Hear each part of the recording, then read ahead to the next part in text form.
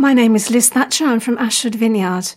Now, I'm not a great one for long journeys. I get bored easily because I just want to get to the thing or place I'm looking forward to. Advent, the coming of something or someone, was originally marked by 4 Sundays, building anticipation and excitement. We've upped it with daily treats in Advent calendars in line with fast-track modern life. But this year is tricky. Our plans are unclear, dates keep being pushed back. Little donkey on the dusty road, got to keep on plodding onwards with your precious load. Been a long time, little donkey, through the winter's night.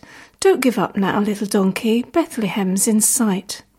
For those of us who believe, as I do, that Jesus is the hope of the world, Christmas Day, when we celebrate his birth, is still very much something to look forward to. It's a day set for him, and COVID can't take that away. But when hope is set on things which could be disrupted, family gatherings, parties and presents, the security we have in these things can cause us to lose hope.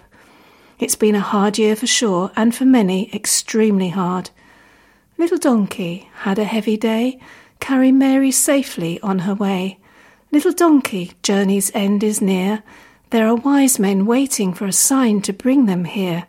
Do not falter, little donkey, there's a star ahead. It will guide you, little donkey, to a cattle shed.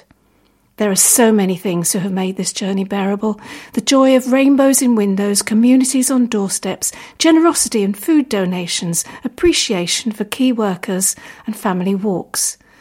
Despite every plan dashed, every life changed, it is an unchanged truth that Jesus was born to bring light, life and hope. Christmas Day, in defiance of everything else, can still be celebrated, and his birth is the best journey to more. If God used a humble donkey to bring his son to his birthplace, then I am certain we are even more important to the one who made us, loves us, and values us. Don't give up. Don't lose hope. Things will get better. We will get there, and there are signs on the way. Please do join us this Christmas if you can. Thanks for listening to our podcast today, and we hope you enjoyed it. For more information, visit ashfordvineyard.org or maybe drop into something if you're nearby.